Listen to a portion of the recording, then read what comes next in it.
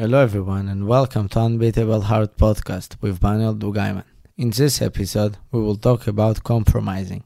Everyone has its own checklist, with all the things what he wants, with all the things his partner needs to have, and it's good, because checklists are there to protect you, to try to push away people who are bad to you. Checklist should not be too long and not too short. If your checklist is too long, it might be a sign you love yourself and you know what you deserve, and therefore you feel the right to demand the same. But the perfect person does not exist. You don't need to be too hard, because it will hurt you. If your checklist is too short, it might be a sign you underestimate yourself, and you should watch my episode of how to improve your self-esteem. I'm sure that you are an amazing person, and you should love yourself. You deserve it.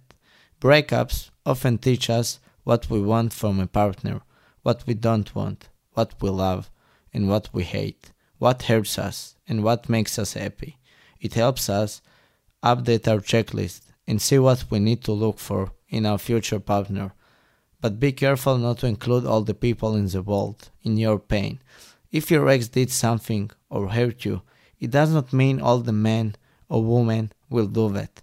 There is no rule on how to choose your partner or how long your checklist needs to be.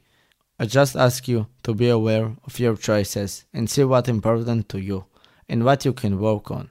Don't compromise on being loved. You must feel appreciated and loved, and if it does not happen, go away. You deserve more. Don't compromise on all the things that are important to you, but do compromise on what is not a big deal for you, because this way you will meet amazing people. Thank you so much for listening.